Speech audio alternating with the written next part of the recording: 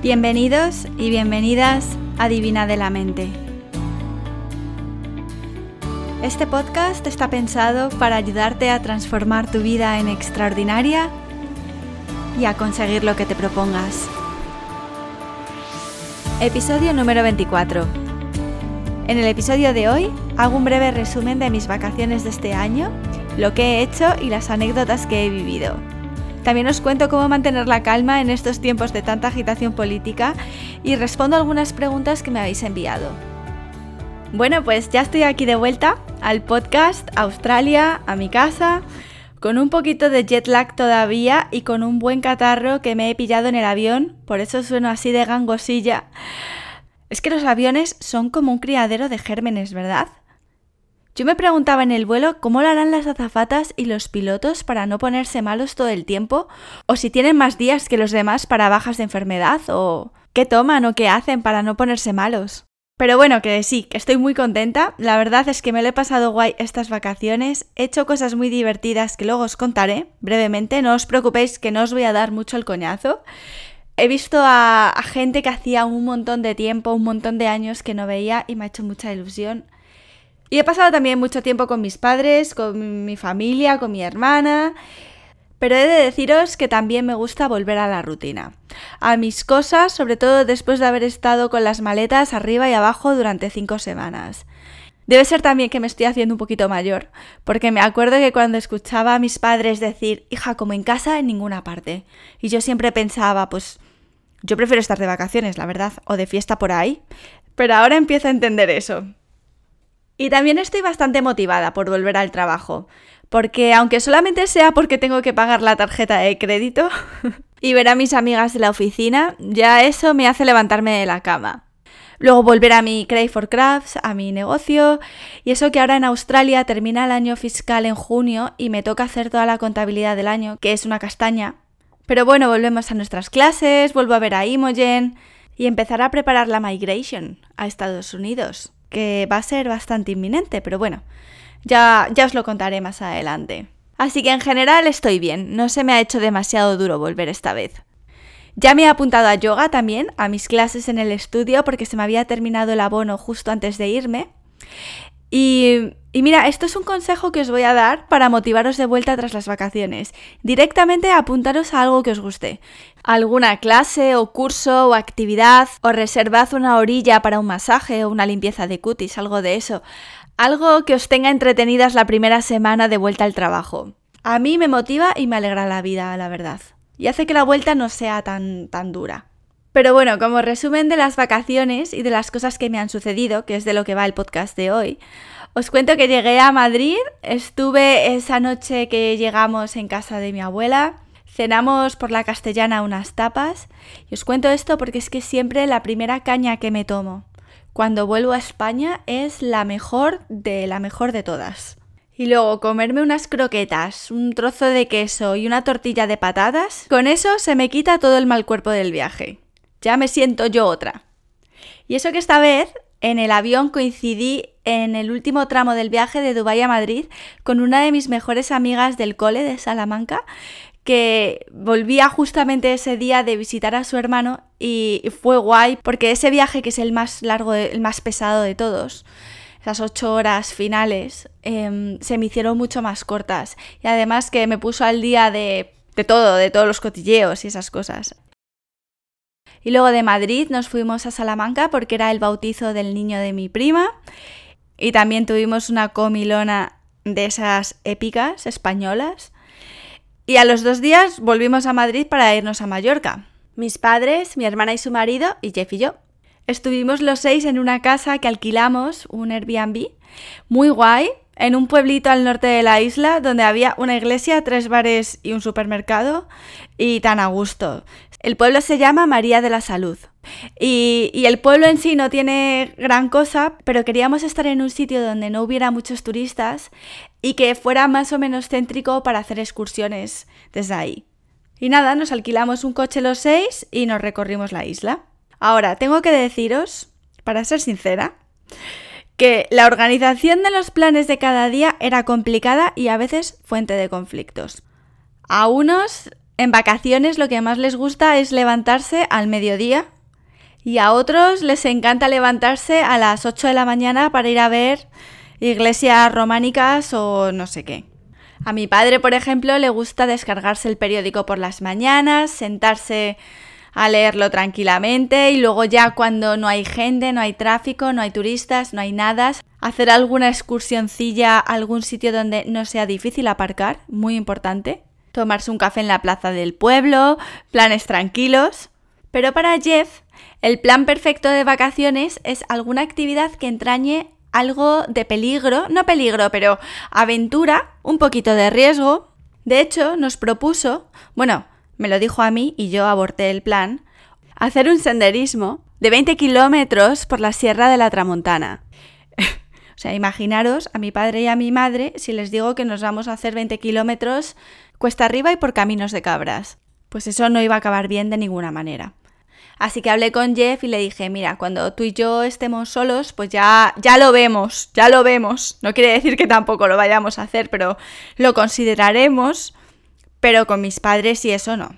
No, bueno, es que cuando estuvimos en Cantabria, que ya os lo contaré también, me dijo que qué guay sería que nos fuéramos todos a hacer rafting por un río, así a bajarnos, a hacernos un descensito por el Sella o similar.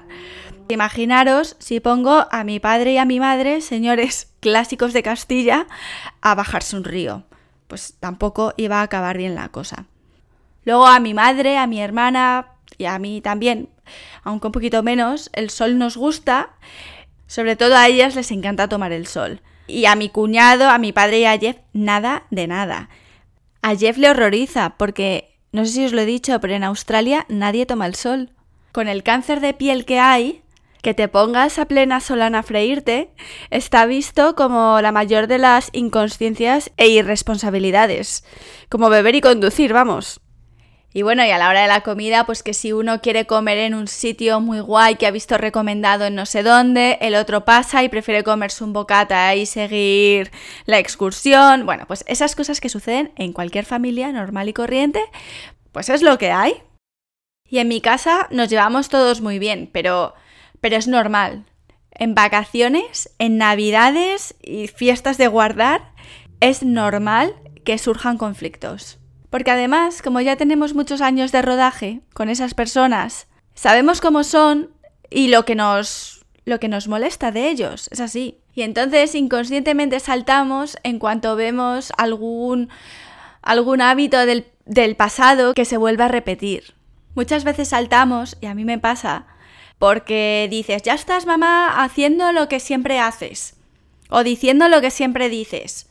Lo curioso es que muchas veces las cosas que dicen o hacen los demás que nos molestan, dicen mucho sobre nosotros mismos. A veces las cosas que nos hacen saltar son patrones de conducta que nosotros también tenemos, o algún tipo de conflicto interno que aún no hemos resuelto. Por ejemplo, yo me quejo cuando alguien es impaciente, pero es que en el fondo yo también soy impaciente. Cuando veo en otra persona algo que yo tengo que no me gusta o que me molesta, salto. Ya verás, haz la siguiente prueba.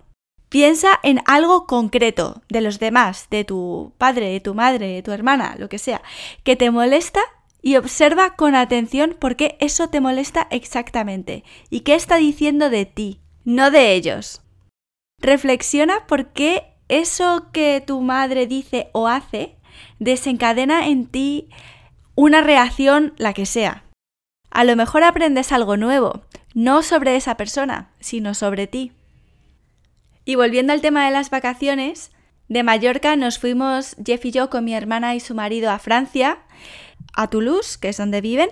Y de ahí Jeff y yo nos fuimos una semana a recorrer el Valle de la Dordoña, que no sé si lo conocéis, pero es precioso. Está a tan solo 2 horas al norte de Toulouse, entre Toulouse y Limoges, como se diga. Y es una región toda llena de pueblecitos medievales, de cuento, todo lleno de flores, valles, ríos, castillos medievales. Y tiene mucha historia, hay mucho que ver y mucho que visitar. También hay muchas cuevas prehistóricas con dibujos rupestres y esas historias. Y la verdad es que nos encantó. No hay muchos turistas tampoco, es una zona tranquila, pero muy bonita y muy fácil para hacer en coche. Hicimos muchas excursiones, ahí sí que alquilamos una canoa para que a Jeff se le quitara el gusanillo de hacer canoísmo, como se llame.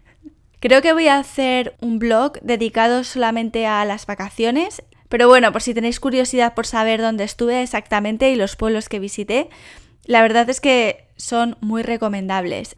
Es un plan tranquilo, eso sí, ya os lo digo. Luego volvimos a Toulouse un fin de semana para estar con mi hermana. En Toulouse salimos a cenar a sitios muy chulos y a tomar alguna copilla porque es una ciudad muy animada. Hicimos también una excursión a los Pirineos y luego de ahí nos volvimos a marchar mi novio y yo a Burdeos, que por cierto está precioso también. Yo había estado en Burdeos hace muchos años con mis padres y hace ya 1000 años. Y la ciudad estaba toda como en obras y medio levantada en aquel entonces. Pero la han limpiado entera, han limpiado todos los edificios y es una auténtica maravilla. En Burdeos, como ya llevábamos 3 semanas sin parar de un lado para otro, nos lo tomamos bastante más relajadamente. De hecho, un día Jeff se fue al rocódromo porque tenía ansia viva de trepar árboles o paredes. Y yo tan a gusto, me quedé en casa echándome la siesta y luego me puse una mascarilla en el pelo, me arreglé, me fui a una placita con un libro a leer y a tomarme un vino, yo sola. Fui también a ver algunas tiendas, me compré alguna cosilla, tan a gusto, tan a gusto. Una mañana nos apuntamos los dos a una clase de yoga, que fue medio en francés, medio en inglés, muy divertido. Otra tarde él se fue al cine un rato y yo me quedé tomando un café y un trozo de tarta y dándome un paseo por la ciudad a mi aire. No sé, un poco de vida normal también, porque es que si no yo por lo menos acabo agotada de estar todo el día de la ceca a la meca. No sé si vosotros lo hacéis también, pero yo necesito tener tiempo para mí, para hacer las cosas que me gusta hacer y dar un poco de espacio también a la otra persona para que haga lo que le apetezca, porque al fin y al cabo, pues estamos de vacaciones, ¿no? Y así cuando volvemos a quedar, también tenemos algo nuevo que contarnos. Y luego de Burdeos nos cogimos un autobús y nos fuimos a San Sebastián. Y en San Sebastián estuvimos solo un día, pero nos cundió de lo lindo porque nos pusimos moraos. Salimos a tomar pinchos por diferentes zonas de la ciudad y acabamos hablando con camareros y con la gente que estaba por ahí. Y estuvimos hasta las 3 de la mañana. Bueno, ¿cómo nos lo pasamos? Yo casi ni me acuerdo. Imaginaros. Y luego al día siguiente nos levantamos como pudimos a las 8 de la mañana, nos cogimos otro autobús para irnos a Santander, ahí nos recogieron mis padres y estuvimos todos juntos en Cantabria otras 4 noches. Y ese fue mi regalo para Jeff por su cumpleaños y para mis padres por Reyes y cumpleaños, porque así no les tengo que llevar nada y disfrutamos los 4 juntos. Cogí un hotelito muy mono en Santillana del Mar, un sitio que se llamaba la Casona del Revolgo, y también hicimos un montón de excursiones durante el día y tal, aunque el tiempo no nos acompañó. Pero bueno, es lo que tiene el norte de España, bueno, el norte y el país entero, porque es que creo que días de sol hemos tenido 3 en 5 semanas, pero bueno, ¿qué le vamos a hacer? También fuimos a Bilbao otro día y ahí quedé con una amiga mía del cole que no veía desde hacía 3 años. También fuimos a Potes, a Comillas y otros pueblecillos de por ahí, al teleférico de Fuente D, lo subimos, pese a que mi padre tenía reticencias pensando que eso se iba a caer. Pero al final le convencimos y bueno, estuvo bien, aunque había niebla, pero bueno. Y de Cantabria a Salamanca para estar unos días en casa también, ver a mis amigas de allí. Y luego ya al final estuve en Madrid otros 4 o 5 días. En Madrid nos lo pasamos guay. Llevé a Jeff por mi antiguo barrio, en la calle Conde Duque, que es donde yo vivía. Fuimos a cenar una noche a una taberna que me encanta, que se llama La Dichosa. Si estáis en Madrid por esa zona, no os la perdáis. La lleva una amiga mía que se llama Eva y tiene unas tapas buenísimas y a muy buen precio. Y este podcast no está sponsorizado por ellos, lo digo de corazón. Os lo recomiendo al 100%. Ah, y además, si os gustan los vermuts, es que yo no sé qué pasará en España, es una moda o algo así, el tema del vermut. Eva tiene como 18 tipos diferentes o variedades. Y os lo explica todo porque entiende mucho de vinos. También salí a cenar con mis amigas del colegio mayor, nos lo pasamos muy bien. Y luego en Madrid también vivimos todo el tema de Rajoy y la moción de censura. Madre mía, madre mía. Mi novio también flipaba con todo lo que se habla de política en España. Bueno, este podcast parece que está dedicado a él. No sé muy bien por qué ha salido así el tema. Pero bueno, es que hemos hablado bastante él y yo de los contrastes y del choque cultural de Australia con respecto a España y tal. Y es que en Australia aquí nadie habla de política. Y eso que votar es obligatorio. Pero desde luego las conversaciones no son tan viscerales. Y la gente cambia de partido, vota a unos o a otros y no pasa nada, vamos, no le dan mayor importancia. Pero en España, bueno, pues ya sabéis, si sois de España, que si has votado a un partido o en tu familia se vota a un partido y decides votar a otro, poco menos que eres un traidor de la patria. Madre mía, de todas formas, voy a dar aquí mi opinión, me voy a mojar, porque sí, porque me da la gana. Creo que moralmente en nuestro país estamos tocando fondo, porque la corrupción que hay y que ha habido es una vergüenza, tanto de unos como de otros. Es que no se salva a nadie, parece mentira. Pero de todas formas, la energía que se gasta en cargar las tintas los unos contra los otros, porque lo que tú hiciste, porque lo que vosotros hicisteis antes, tal y cual, los unos por los otros y la casa sin barrer. Y al final, los problemas reales de la gente siguen sin resolverse. Me parece todo como un entretenimiento, un show. Y luego, claro, estar viendo en la televisión todo el día casos de falta de responsabilidad política, de ambición desmedida, la incapacidad para reconocer errores y la falta de humildad, la gresca diaria de los políticos. Es que todo eso nos empapa, es que termina por calar a toda la sociedad. Me acordaba yo estos días de un sitio donde trabajé, donde cada vez que había una crisis o un problema, el CEO se inventaba una reestructuración. En 5 años pasé por 3 reestructuraciones diferentes. Porque claro, entre que reestructuras y no, mueves a la gente de aquí para allá, evitas tomar decisiones porque hay que consultar, buscar expertos, esperar a que el nuevo jefe tome posesión. En fin, ese CEO ya no está, por cierto. De todas formas, vivimos en la cultura donde nos ha tocado vivir y yo solamente puedo daros mi granito de arena en forma de otra recomendación, que si queréis la cogéis y si no, no. Este episodio es así un poquito divagatorio, como podéis ver, desde lo más profundo de mi ser y de mi corazón. Especialmente en estas épocas de tanta turbulencia, agitación y cambios, ya sea por la política del país o ya sea por relaciones familiares complicadas o de mucha intensidad emocional, sentaros 10 minutos en silencio para apaciguar vuestros corazones y vuestras almas, por favor. Yo estas vacaciones he seguido haciéndolo, No todos los días, pero casi todos. Porque cuando paso varios días sin haberme sentado en silencio mis 10 minutillos, lo noto. Ya os lo he dicho anteriormente, me crispo con más facilidad y no soy dueña de mis respuestas o no controlo al 100% mis reacciones. Y por cierto, aquí aprovecho para responder a una de las preguntas que me habéis enviado. A mí me ayuda mucho visualizar el signo del infinito, el 8 invertido.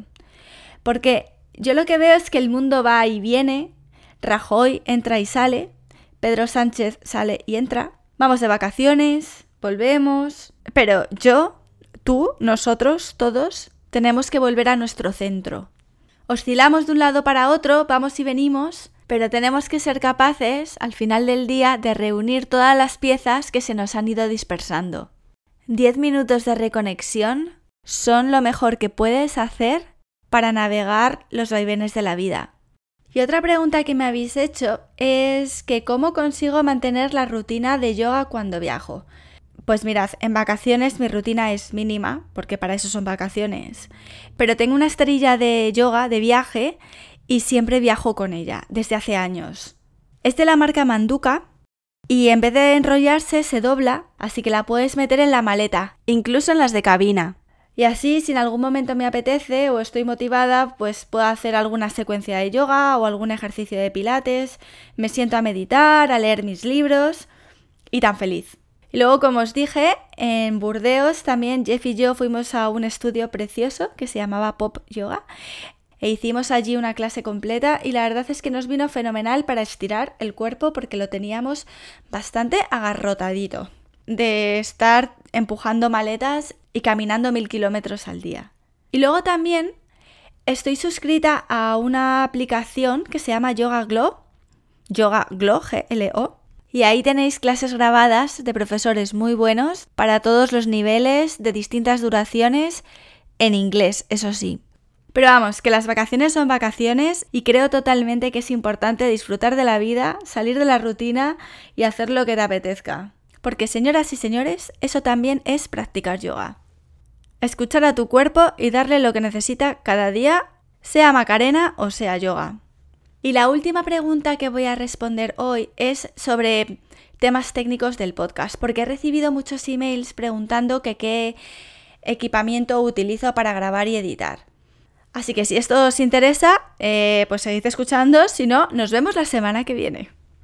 Bueno, pues lo que utilizo es muy simple. Actualmente utilizo un micrófono de la marca Blue Yeti. Dejaré todo esto en el blog del podcast. Y como os dije hace tiempo, lo compré a un músico que ya no lo necesitaba, de segunda mano. Pagué por él $80, que serán unos 60 euros o una cosa así, pero creo que el precio normal debe estar en torno a los 100 euros, creo que no es muy caro. Y nada, se conecta al ordenador con un USB y ya está, y es muy fácil de grabar con él. Luego también lo que necesitáis sí o sí es un filtro para evitar las P's y las S's que no suenen tanto, porque yo al principio este filtro no lo tenía y me di cuenta al escucharme que es que suenan muchísimo esas letras. Y también para mantener limpio el micrófono, porque si no es una guarrindonguez, con la salivilla de hablar se queda ahí pegado y no.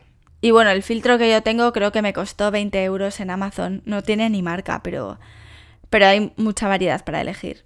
Y para editar el podcast utilizo Audacity, que es un programa gratuito.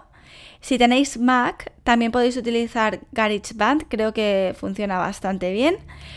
Pero bueno, no sé, yo utilizo Audacity y aprendí yo solita viendo vídeos del YouTube. No es un programa especialmente intuitivo, pero yo solo uso las funciones básicas. Y como os digo, he aprendido a través de tutoriales de YouTube y no es muy difícil. Luego las entrevistas las grabo con Skype y con una app que se descarga en el ordenador que se llama eCam, que las graba y luego las importo a Audacity y ahí las edito. Y por último, el servidor de audio que yo utilizo es Blueberry, que se conecta a WordPress, porque los archivos de audio pesan mucho, son muy grandes, y si los subís directamente a una página web va a hacer que colapse. Entonces es mejor almacenarlos en un servidor aparte que tenga más capacidad y luego conectarlo al servidor de la página web.